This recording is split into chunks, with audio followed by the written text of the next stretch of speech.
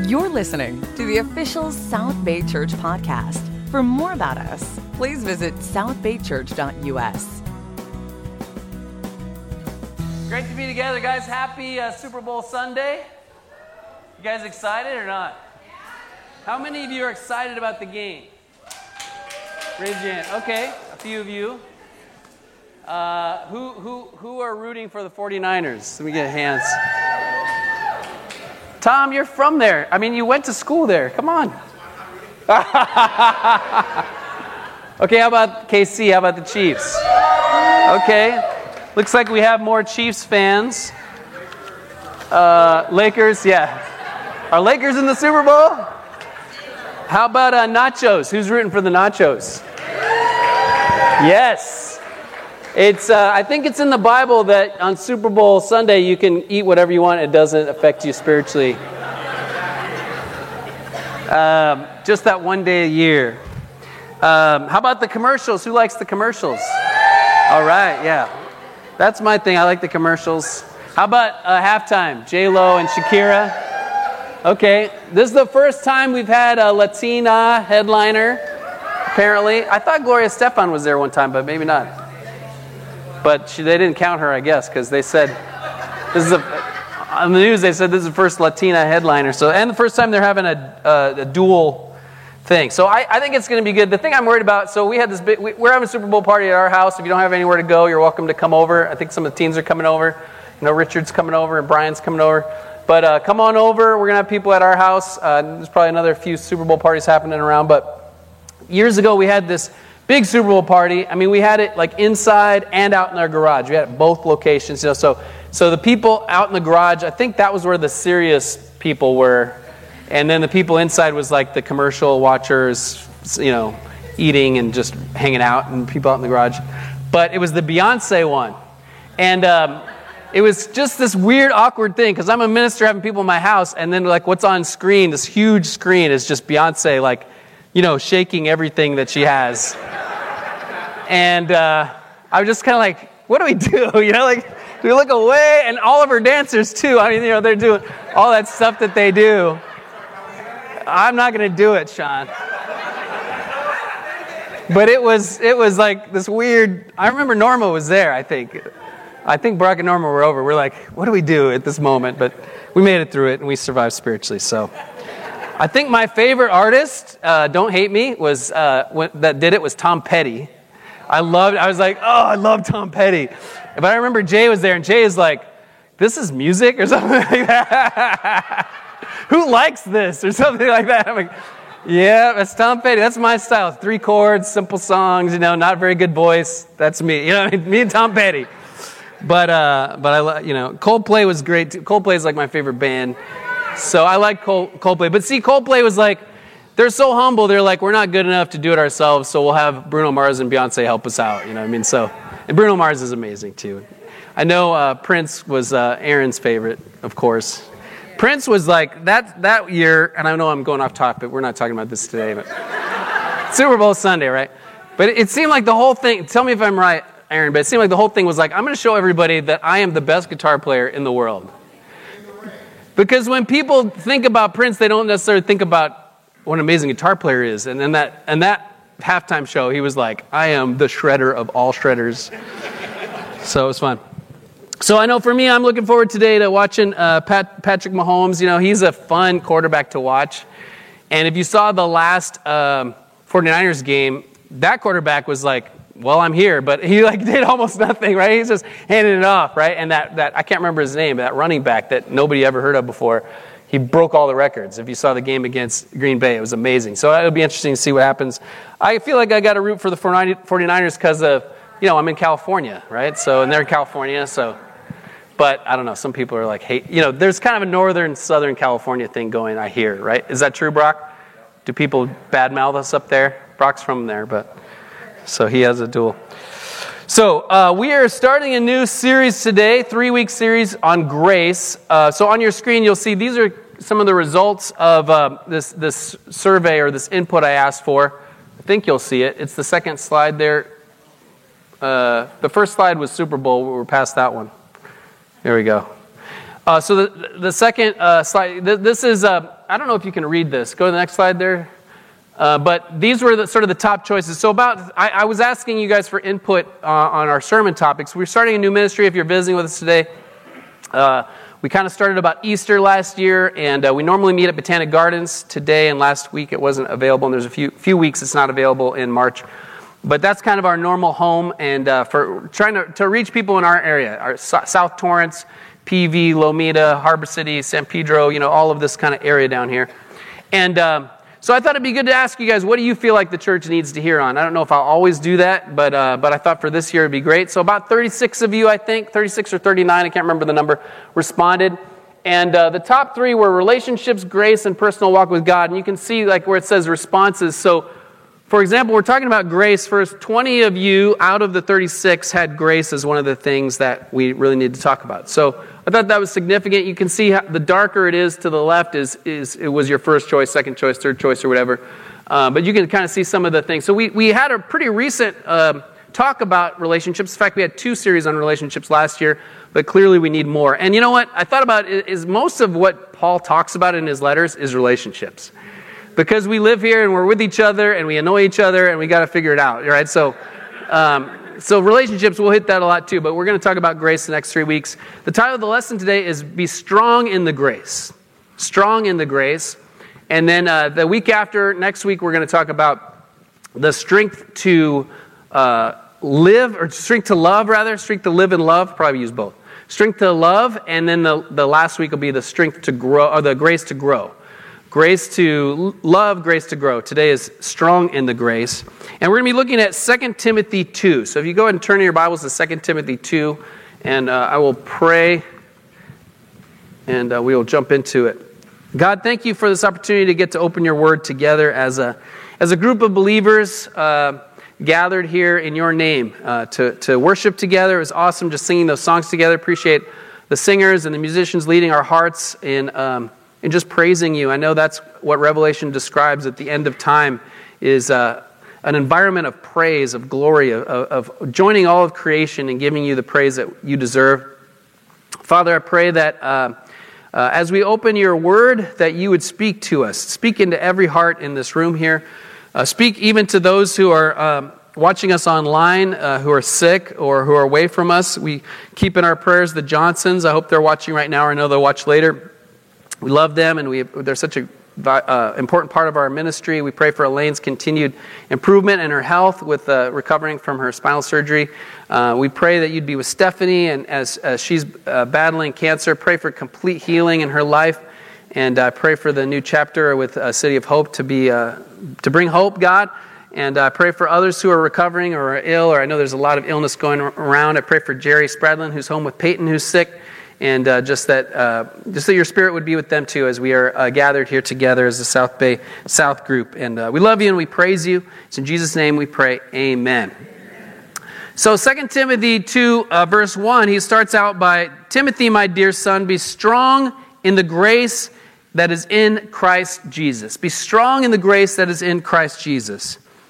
You've heard me teach things and been confirmed by many reliable witnesses. Now teach these truths to other trustworthy people who will also be able to pass them on to others. So Paul is reminding Timothy of his own convictions and trying to get Timothy to be the kind of minister he wants to be. So if you don't know the background, Paul is at this point an older man. He has planted all these churches in the ancient Near East, kind of throughout the Roman Empire. And one of the churches that he had planted was in Ephesus. And Timothy is the young minister, the young evangelist for the church in Ephesus. And Paul and Timothy have a mentor-mentee relationship in the Bible. And so Paul is training Timothy. And this is he says, this is probably my last letter to you, he says in here in 2 Timothy.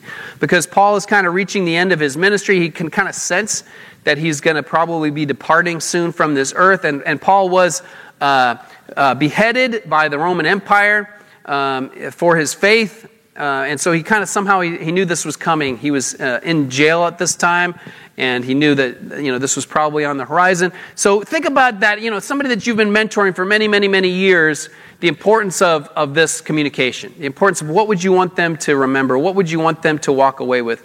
What would you want them to really focus on? And it's interesting that Paul, the one thing he really focuses here is he says, I want you to be strong in the grace. Be strong in the grace that is in Christ Jesus. It's kind of surprising. You think about all that he could try to have Timothy focus on. He says, I want you to be strong in the grace. That's where your strength is going to come from. If you look at, the self-help section of your bookstore or on Amazon or whatever, there's so many books, there's so many videos, there's so much on YouTube, there's so much on Netflix about how to, improve yourself, how to be strong, how to be effective, how to be successful. And so many of this literature, it all starts with your technique. What do you need to do? What are habits? These habits to build. This approach to take. It's all kind of goes right to the practical. But I appreciate that Paul starts with what's the engine? What is in your heart? What's in your inner core that's going to produce the results of being a good evangelist and having your church grow and doing all that you need to do? The core motivator is grace. And Paul really saw it that way, that grace is this internal engine. And we don't have time to look at all the scriptures, but you definitely see that for Paul in his own walk with God. That this grace is what kept him going. And he says at one point, this grace was not without effect. Grace compels me. Grace motivates me. In Acts 20:24 on the screen, Paul said this.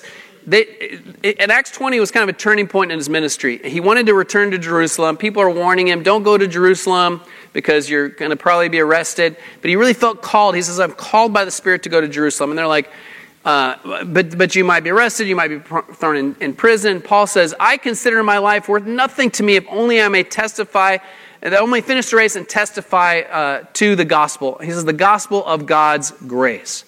Paul saw his life, the most important thing in his life, he was motivated by grace and telling others about the gospel of grace. The gospel of grace. What is grace? Grace is unmerited favor. Grace is not getting what we deserve. Grace is God saying, you don't deserve to be accepted by me. You don't deserve to be loved by me. You don't deserve to be blessed by me, but I'm going to do that anyway. I'm going to accept you. I'm going to love you. I'm going to look at you as pure. I'm going to look at you as blameless. And how does this happen? How is it possible to get grace?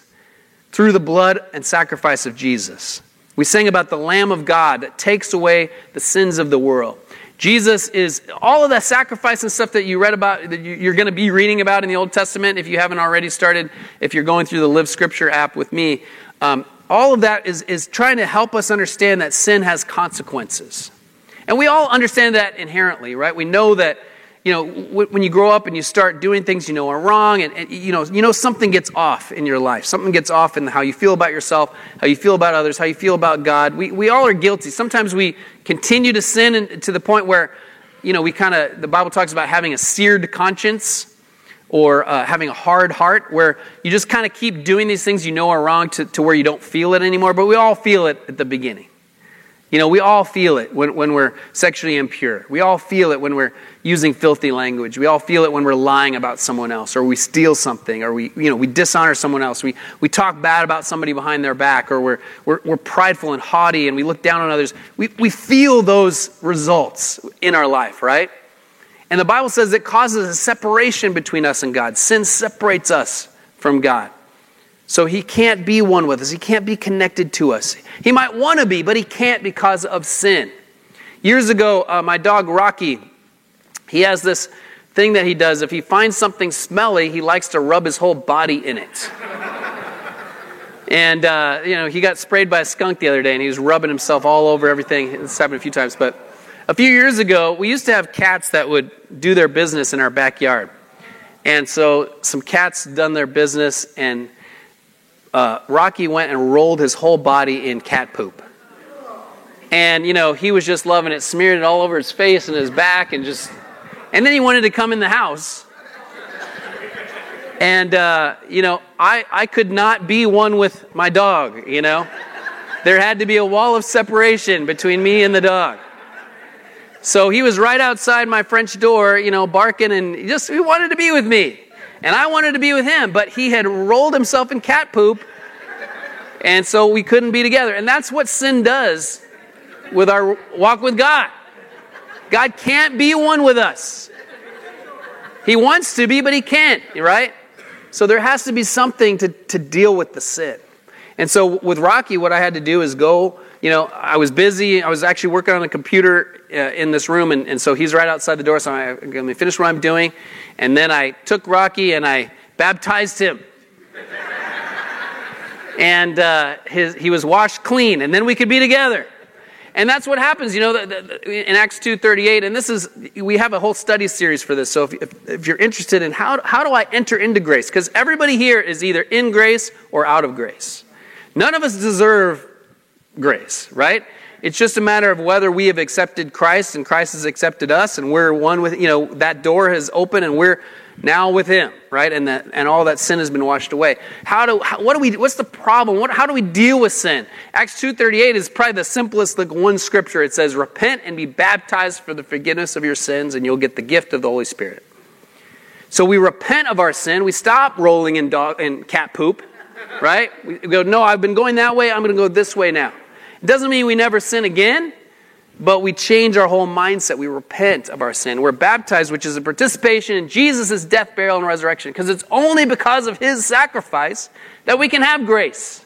It's only because of what He has done for us. And the Bible says we're washed clean of all our sin. There's nothing magical about the water. There's nothing, it is a ritual. It is a sacrament. We'll talk about it a little bit later. But it's not the water itself. It's God's grace. So like the book of Galatians, when it talks about grace, it uses baptism as kind of that explanation of how grace works. It says, you're clothed now with Christ. Everybody who's been baptized has been clothed in Christ. So when we're baptized, we come out of the water, and now God sees a little Jesus. That's why the Christians were called Christians, little Jesuses, because God looks at us and He sees Jesus because of His sacrifice on the cross, because of His resurrection. We can participate in that. And that's what happens when we're baptized. So if that's something you're interested in, talk to someone. Talk to me. Talk to someone else. We'd love to study that with you. What is baptism? How does it work? What is repentance? How does it work? What does it mean to be a disciple of Jesus? These are some fundamental things that is part of that gospel of God's grace. It's good news. It's nothing we could do. It's nothing we could prove. It's no way we could earn. You could never, if you stop sinning from here to the rest of your life, there would still be a problem with sin. So that's why we need a Savior. That's why we need Jesus. That's why Jesus came. That's that gospel that Paul was talking about, that we need to be strong in that grace. And what does that mean for our life? And he goes on and gives an analogy of three kind of things that can help us understand this internal motivator, this internal motor that grace becomes. Because now we go, I'm not living for myself anymore. I'm living for Jesus because of what He's done for me. Paul says, I died to sin and I no longer live. Paul says, I died and my life is now hidden with Christ in God. Paul says, Christ's love compels us because Jesus died, and so now we die to our sin, but now we live for Him. So the rest of our life belongs to Jesus. So if you today are sitting here and you have received that grace, you have been baptized for Jesus in the name of Father, Son, and the Holy Spirit, you no longer live for yourself, right? Sometimes our self wants to get back on the throne. And so we need to be reminded, I don't live for myself anymore. Grace means I live for Jesus now. And that's what keeps me going. I have been forgiven. I am just as wiped clean as the day I got baptized. I'm just as pure as the newborn baby. That's how God sees me. Not because of me, because of Jesus. That's good news, right? It's a clean slate. It's good news when you first become a Christian. I can have a clean slate. It's good news when you're a 30-year-old Christian that I still have a clean slate. I think sometimes we don't think that. We don't feel that, And we start to try to be Pharisees. We start to try to make our religion about what we do and about just going to the right church or just believing the right things or doing the right things. That's what makes me right with God. No, it doesn't. What made you right with God when you were at your very worst, the Bible says Christ died for us. When we were at our very worst, think of at your very worst. What is that moment? You might have a story in your mind, something you did to someone, or an act that you committed that you're so embarrassed about, or something that you go, this is my very worst. That's who Jesus died for. And now God sees us as Jesus. So now, the grace is what motivates us now to live for Him, right? And there's three analogies He uses. He uses a soldier, an athlete, and a farmer. So continue reading here in verse 3. You can go to the next slide, Fidel, or Yeah, there you go. Endure suffering along with me as a good soldier of Christ Jesus. Soldiers don't get tied up in the affairs of civilian life, for they cannot please the officer who enlisted them. Now he goes into athlete. And athletes cannot win the prize unless they follow the rules. And hardworking farmers should be the first to enjoy the fruit of their labors. Think about what I'm saying. The Lord will help you understand all these things. So this is interesting. So you're like, Brian, I thought we were talking about grace, but here Paul is talking about a lot of hard work. Yes. Right? If you really understand grace, it makes you work hard. It makes you want to serve God. If you're not serving God, if you're not motivated, then you probably don't have a good understanding of grace, or you're probably not in grace, or you haven't gotten in touch with that. Do you see what I mean? Paul isn't saying do all these things so God will love you. Paul isn't saying do this so that God will accept you. No, it's be strong in the grace, and then he says be like a soldier, be like an athlete, be like a farmer. Think about these examples he uses. A soldier. What do you think about a soldier? I mean, a soldier, it's discipline, right? So much about a soldier is discipline. When an officer walks into the room and they're in their uniform, everybody sort of gets a little sharper, right? Well, thank you for your service, officer, right? There's discipline. There's sacrifice. They're willing to die for their country. And they do it because they love it. There is no draft in our country. They do it because they feel a call to honor. They want to serve for their country. They feel an obligation to the Constitution of America and this amazing place and the freedoms that we enjoy, right? There's an honor. There's a dignity. Paul Rodriguez was a soldier, served in Desert Storm, right? Paul, there's honor, there's dignity, there's something different about a soldier. We ought to be proud to be soldiers for Christ. I'm an officer in the Lord's army. That's how we should feel. I'm in the Lord's army. Yes, sir. You guys remember that? That's how we should live our lives because of grace, because we've been given so much. Just like freedom in this country motivates the soldier to serve his country, grace motivates us to serve our Lord as soldiers. Athletes, think about an athlete. A really intense athlete, there's something in their eyes. Right? Their eyes will scare you. That I'm gonna hit you hard. You think about looking across the line of scrimmage at that other athlete. We talked about Kobe Bryant with our teen ministry on Friday night, and how Kobe had something about him, an intensity that called everybody higher. That played with him, that served with him. There's an intensity. And you look at there's been a lot in the news about Kobe and his work ethic, right?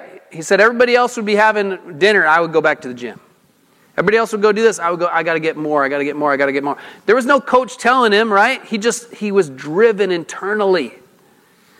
And that's what grace will do. If you really understand grace, you really are in touch with God's grace, it's an internal motivator. It's not somebody telling you, hey, you ought to go share your faith. Hey, you ought to read your Bible. Hey, you ought to forgive that person. It's God at work in you. It's God's Spirit at work in you to produce good fruit, to produce love for others, to produce these good things. There's nobody telling you ought to. It's your own internal motivator. You see the difference? If you think of an athlete and their schedule or what they eat, right? Okay, you got to be there at 5 a.m. You're going to do 3 hours. Then you're going to do this. Then you can only eat this. Then you got to be there after school. You think of I was on the swim team, so we had to be there at 5. You go there, and then you go to school, and then you're after school till like 6 at night. And I wasn't a very good athlete. It's like mediocre. But you think of the intense athletes and their schedule, right? Now you take you or me, and you put us into that. Okay, you have to get up at 5. You can only eat this. Then you got to go there, and then you got to do this for 4 hours. Then you can only eat this. And what would we do? We'd be like, "What are you doing? You're torturing me. Leave me alone." Why? Because there's not that internal drive to want to accomplish something. So that's what happens in the church. If you don't have that internal motivator, if you don't have grace, and then you're in a kind of, somebody's telling you ought to give up this, or you ought to do this, or you need to do this, or sacrifice that, it doesn't work, right? Because there has to be that internal pressure, that internal motivator, that internal motivation. Amen? That's what keeps us going for long term. This is a long distance race we're in, the Christian life. There's disciples here that have been around 30 years or more, right? It's a long Grace. And what keeps you motivated? It's grace. The last thing he talks about is a farmer. Think about a farmer. We don't know many farmers. Who knows a farmer or was a farmer? Anybody? Okay, only like 3 people. I know Mark does. He comes from the land of farmers. It's not as much a part of our society as it was in the time of Paul. All 3 of these were, they saw soldiers all the time. They saw athletes all the time. They saw farmers all the time. Farmers, it's a dirty job. Farmers' trucks are not clean. Their shoes are covered in mud, right? It's a dirty job. It's a hard-working job. Again, it's up early. It's internally motivating. They're responsible. They're driven. There's mud and manure on their shoes. Why? Because they're producing something for their family, for their country, for their community. They're producing a crop. They're motivated to see results, but it's because it's something inside, right? It's something from inside. That's what grace should do. And so that's why when Paul says, train yourself to be godly, devote yourself to these things, give yourself wholly to them, you'll save both yourself and your hearers if you watch your life and doctrine closely. All of that is driven by being strong in the grace. And so if you feel like I'm not motivated as a Christian, I don't feel like doing anything, I'm not looking forward to anything. I mean, I have definitely gone through seasons like that.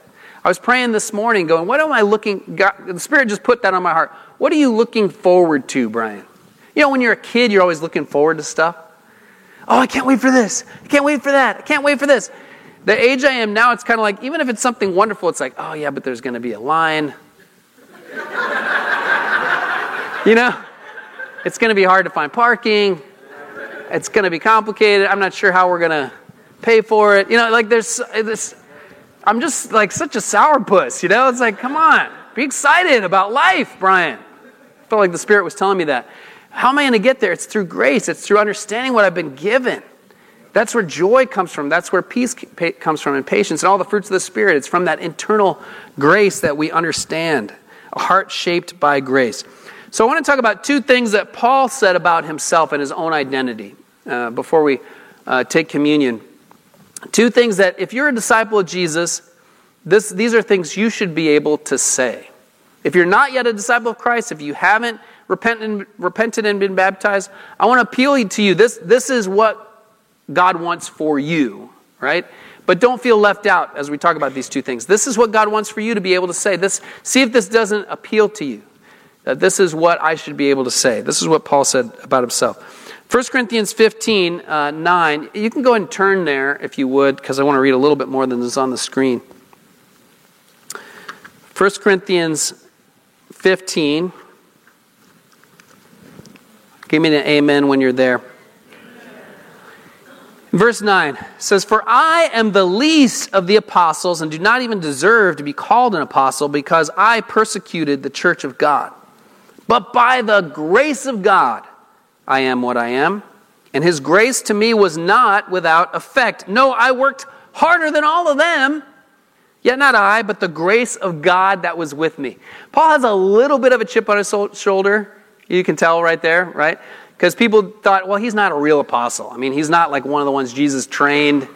I know Jesus appeared to him, but he's not really, he's different, people talk, right? Especially about their leaders.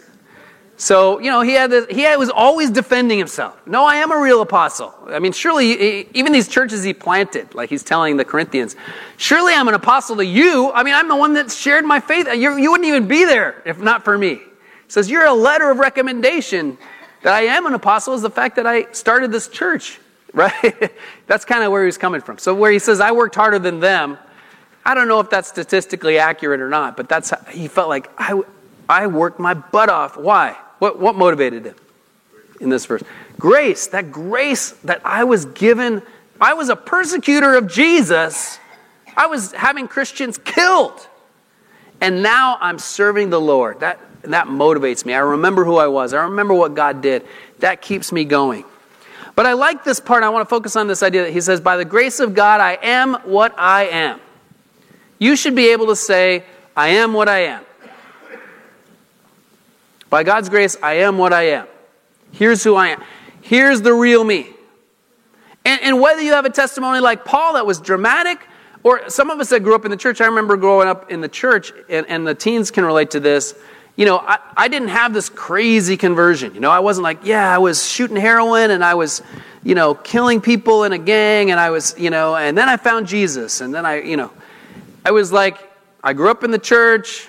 I never kissed a girl. I didn't use drugs, You know what I mean? Like, I know I was totally in sin. Selfish ambition, jealousy, fits of rage, sexual impurity. I had a lot of sin, but it's not this outward, like dramatic thing. So I remember feeling as a teenager, as a college student, you'd hear other people's testimonies, and my testimony is kind of not that good. I mean, But I've learned over time to be really appreciative of my testimony. I'm so grateful I grew up in the church. I'm so grateful my wife's the only woman I've ever been with. I'm so thankful for that. It's just awesome, and it gets better and better, the longer we're together. And that's all I'll say about that, because I don't want to make the teens uncomfortable. But God's plan is really awesome for intimacy. And it's way better than what the world says. I'm so grateful for my testimony. But whatever your story grace can allow you to say, by the grace of God, I am what I am. God knew what he was doing, and he picked me, and here I am, and this is me, right? There's a freedom in that. I don't have to be someone I'm not. I don't have to pose. I don't have to pretend to be religious. You know how people kind of are religious posers sometimes? You might not get this. I get this all the time because I'm a minister. So, you start talking to somebody, and they're using foul language or whatever, and they say, oh, yeah, I'm a minister. Oh, bless the Lord.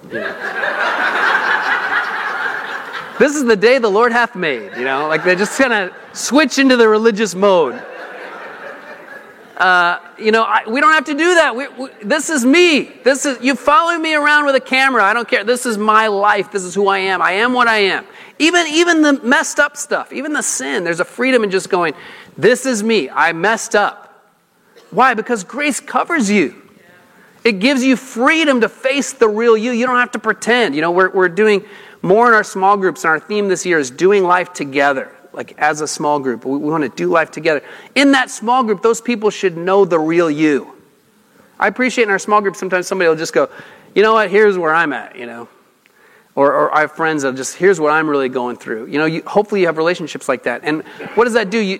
You want to be open. You want to be honest. You want to be real. I am what I am. Here is me. I work, I don't know where you guys exercise, but I go to the YMCA in Torrance. And something I've noticed at the YMCA is it's not the young, fit guys that are comfortable with their own body. It's the old dudes, right? It's those old Asian guys, that they're just in there for hours walking around with nothing on, just, I am what I am.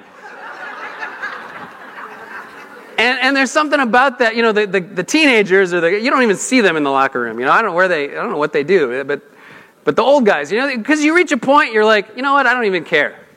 Right? Is that true, Wheaton? You're a little older than me.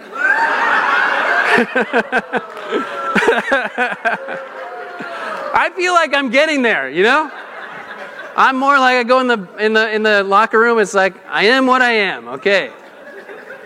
But spiritually, I think we got to have that confidence to just be, here is what I'm really going through spiritually. That's the only way that we'll be in the right place. If we try to hide behind religious stuff or not being real, it's not going to work. Christianity is not supposed to work like that. By the grace of God, I am what I am. For the young people, I went to a thing right in this space that they showed on the screen here, a video a lot of you guys watch. Who goes to the South here? Who are you guys? Okay, so all you guys saw this, right, this week? The thing about social media. And it was called Like? Is that what it's called? So some of the parents we went to, they had a showing for the parents on Tuesday night. But it was all about the pressures these kids are under with social media. And, to try to present just this image to the world of who they are. And so these girls were talking about how just for one selfie, it takes about 30 pictures. Because you got to just take all these pictures and then you pick the right one. So I was like, that's what I've been doing wrong, right? Because I have Instagram and I'm trying to, and I'm noticing on Instagram, a lot of people, it's all selfies, right? So I started to be like, okay, I guess I should do selfies then. So I'm like taking this out. We're in New York, downtown Times Square, so I took a selfie of myself, and it's my face and then downtown behind me, and all my kids were like, "Dad, that is so cringeworthy," If you want to see it, go onto my Instagram, you'll see it. It's just my face but I must not be doing selfies right, but because I don't care, right, Wheaton? I don't care. At this point, I don't care. It's like, whatever, this is me. But these kids are under so much pressure. The young people are under so much pressure to be someone. Oh, it's so freeing to be able to say, by the grace of God, I am what I am. I don't have to try to fake it. If that's not you, then you probably aren't surrendered to God. Because if you really surrender to God and you really understand His grace, then you don't have to prove anything anymore. Amen? The second thing Paul said about himself is in 2 Corinthians 12. Turn over to 2 Corinthians 12. 2 Corinthians 12. Paul was able to say, when I am weak, then I am strong. In verse 7, he's talking about surpassingly great revelations that he had. Paul was able to see these different visions and be able to receive messages through the Holy Spirit from God, and was inspired. He was an apostle. With the authority of an apostle, he was able to work miracles. He had a lot of amazing things happen in his life, and so he says, because of all these blessings, spiritual blessings and opportunities, because of these surprisingly great revelations, therefore, in order to keep me from becoming conceited, I was given a thorn in my flesh, a messenger of Satan to torment me. So this is an interesting perspective Paul has about a hardship in his life. He says, why was it there? Was it God's will for it to be there, first of all? Yes or no? He says yes, right? It was given me, this thorn in the flesh. And we don't know what it is. He's not specific. So it probably wasn't a literal thorn that he couldn't get out. Like it wasn't like a splinter he couldn't remove. He means like something that hurt that I couldn't get rid of, that I didn't like, that I don't want there. A thorn in the flesh. Why was it given to him? He says, to keep me from becoming conceited. I've had so many incredible things happen, and I know I tend towards being prideful and looking down on everybody. Remember he said, I worked harder than all those other apostles. He tended towards a little bit of pride. So he goes, God gave me this as a blessing. Something that I hate. Right? That's his perspective. 3 times in verse 8, I pleaded with the Lord to take it away from me. But he said to me, my grace is sufficient for you, for my power is made perfect in weakness. Boy, that's probably not the answer he wanted, right? You ever get an answer from God that's no?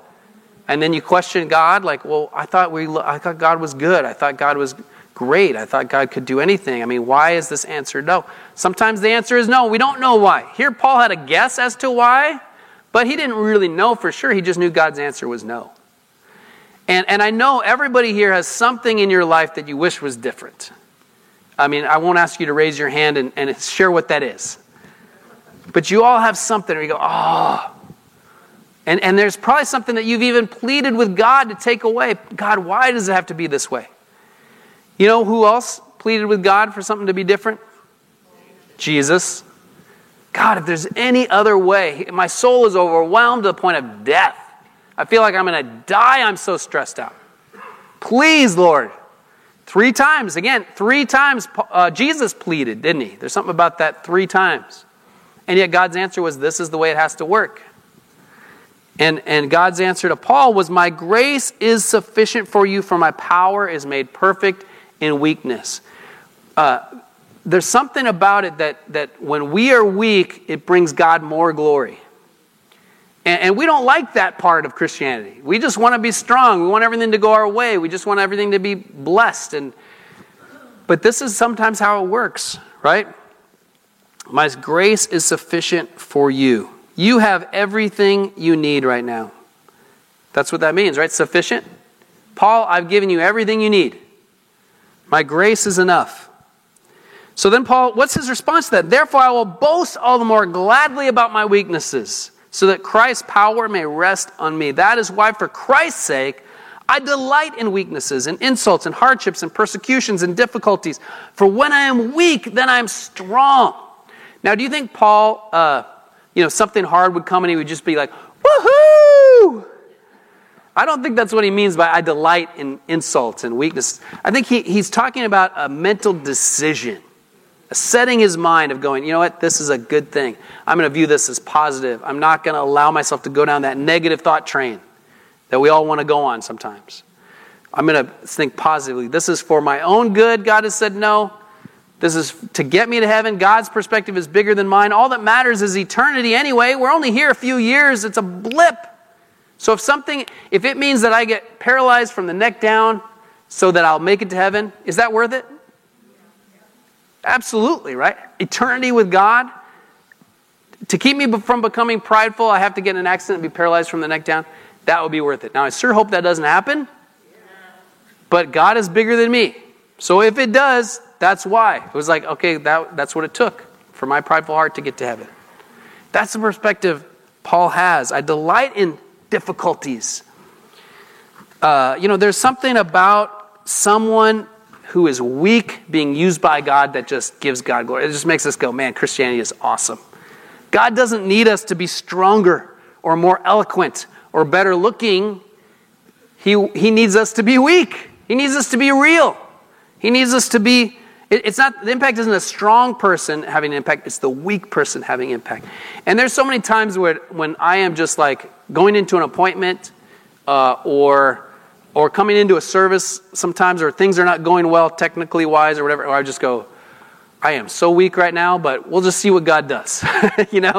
I'm just going to try to trust God. When I'm weak, then I'm strong. I think about this a lot. When I'm weak, then I am strong. That's something you should be able to say about yourself. When I'm weak, then I'm strong, because of the walk I have with God. If you don't have that kind of walk with God, then that tells you something about, are you strong in the grace? Do you have that connection to grace that you need to have in order to be able to say that? This works in relationships. Let me tell you how I'm weak. That bonds you to someone, doesn't it? If you sit down with someone and go, I'm going to tell you all the things that I'm doing really well. I don't even want to hear that person talk. Right? I mean, maybe you do. Like, I got enough positive examples in my life. Thank you very much, But if somebody says, I want to tell you how I messed up. Oh, yeah, tell me, When I'm speaking as a speaker, it's like nothing draws people in like, let me tell you how I sinned this week. I've been commuting to Malibu for a while, and I confess that I used the word ASSHOLE towards someone on the freeway. I called them I didn't roll down the window and yell it, but it's like, I was just like so tense in traffic trying to get to and from. This was a couple years ago. And I realized I was just sinning on the freeway, and so I confessed that to the group. I can't believe I called somebody a a-hole, and it is a good word. There's no word that works like that word, you know what I mean? I wish we could use that word, but I can't in good conscience. There's nothing else. You can't be like, you duty head. So yeah, I sinned, I sinned, and I shared that, and I tell you, I got way more feedback about that than any spiritual insight I've ever had into the scriptures. It's just, man, I appreciate that you were real. I could relate to you, right? So that's what our relationship should be like with each other. Let me tell you the worst of me. When I'm weak, then I'm strong. Amen? Before we take communion, I want to talk about grace and the sacraments. This is something we don't talk about in our church. We come from the Church of Christ tradition, which is trying to return to the scriptures. And so over time, the church got very ritualistic, if you look at church history, and into all these different sacraments and stuff. But there are two sacraments that are clearly in Scripture. What is a sacrament? A sacrament is something physical. It's something in our world that connects us to something that's spiritual. Something physical that we take part in, that we participate in, that helps us to connect with the spiritual reality. I mean, singing is not a sacrament, but singing is something physical we do that when we're singing songs about God, it helps connect us with spiritual realities, right? So we talked about baptism a little bit. Baptism is a physical sacrament. When we go down into the water, we're dying to our old life, and we're raised a new person, a new life, new creation. This is what it says in Romans 6. That we are buried with him in baptism and raised with him through our faith in the power of God. It's God's grace working with our faith in this sacrament, this holy sacrament of Baptism. Another sacrament is communion. Communion. And the bread and the wine are something physical that we do. We drink and we eat, and it's participation in something that is a spiritual reality. Does that make sense? So it's the physical world and the spiritual world coming together. And I don't know if we appreciate that when we, so just like the Bible uses grace and baptism interchangeably sometimes, like in the book of Galatians, the early church used communion, or the Eucharist, that's in the early church writers, and Eucharist means thanksgiving. So this is called thanksgiving. Just like we have Thanksgiving, this is called thanksgiving. So when we take communion, it's an act of giving thanks to God for what He's done. It's remembering His body and blood, but this is our Thanksgiving meal. And it also reconnects us to that grace, doesn't it? So as I was thinking about that, remember I talked about how the Spirit told me, Brian, you need to look forward to things. You know, you're just always anxious about stuff. I was thinking about looking forward to taking communion together with you. Looking forward to just stopping, being quiet, and just thanking God for His body and blood. Right? Just looking forward to that. There's some early church writers that described it as an antidote for sin. Now, I don't think it's like you're sinful, you know, you build up sin, and by Friday you're really sinful, and then, you know, Saturday you're super sinful, and then you take communion on Sunday and it's antidote, and now you're saved again. You know, that's not what I mean. But it's just it's a sacrament of going, this is, as you ingest this, you ingest Jesus' body, as you ingest Jesus' blood, and you take it into your own body, it's an antidote for sin. You just picture the sin just kind of being wiped away, just cleansed. My son Marshall was telling me that Bill Gates is trying to do all these things to help the world, which is cool. And somebody came up with this chemical that you put in super dirty water, and you put the chemical in, and all the filthy dirt and all the bad stuff just goes to the bottom. And then you take the clean water off the top, and it's a way that they can provide clean water for people. You know, around the world, a lot of people don't have clean water. But that's how I think about communion, that all the sin is just washed away again. We're cleansed again of our sin as we take communion. And it's a serious thing. Paul said it in Corinthians, some of you guys are sick or dying because you're not taking communion right. That's what he said in 1 Corinthians 10. Or 1 Corinthians 11. That's pretty intense, right? So I get the idea this is important, what we do. This is important, coming together to take communion. So think about that, meditate on that. And I want you to be able to, if you're a Christian, think those two phrases to yourself. Number one, I am what I am. And number two, when I'm weak, then I'm strong, as you take communion today. Meditate on those two things. I am what I am, and when I'm weak, then I'm strong. And I pray that through that, you'll be strong in the grace. Amen? Let's pray. God, thank you to be able to celebrate communion together today. Thank you for the blessing of salvation through Jesus and His body and blood given for us. Bless this time of just personal meditation and communal meditation as we together celebrate Thanksgiving together, remembering Jesus' body given on the cross and His blood shed for our sins. In Jesus' name we pray. Amen. Thanks for listening to the South Bay Church podcast. For other sermons, videos, upcoming events, and more about our church, please visit southbaychurch.us.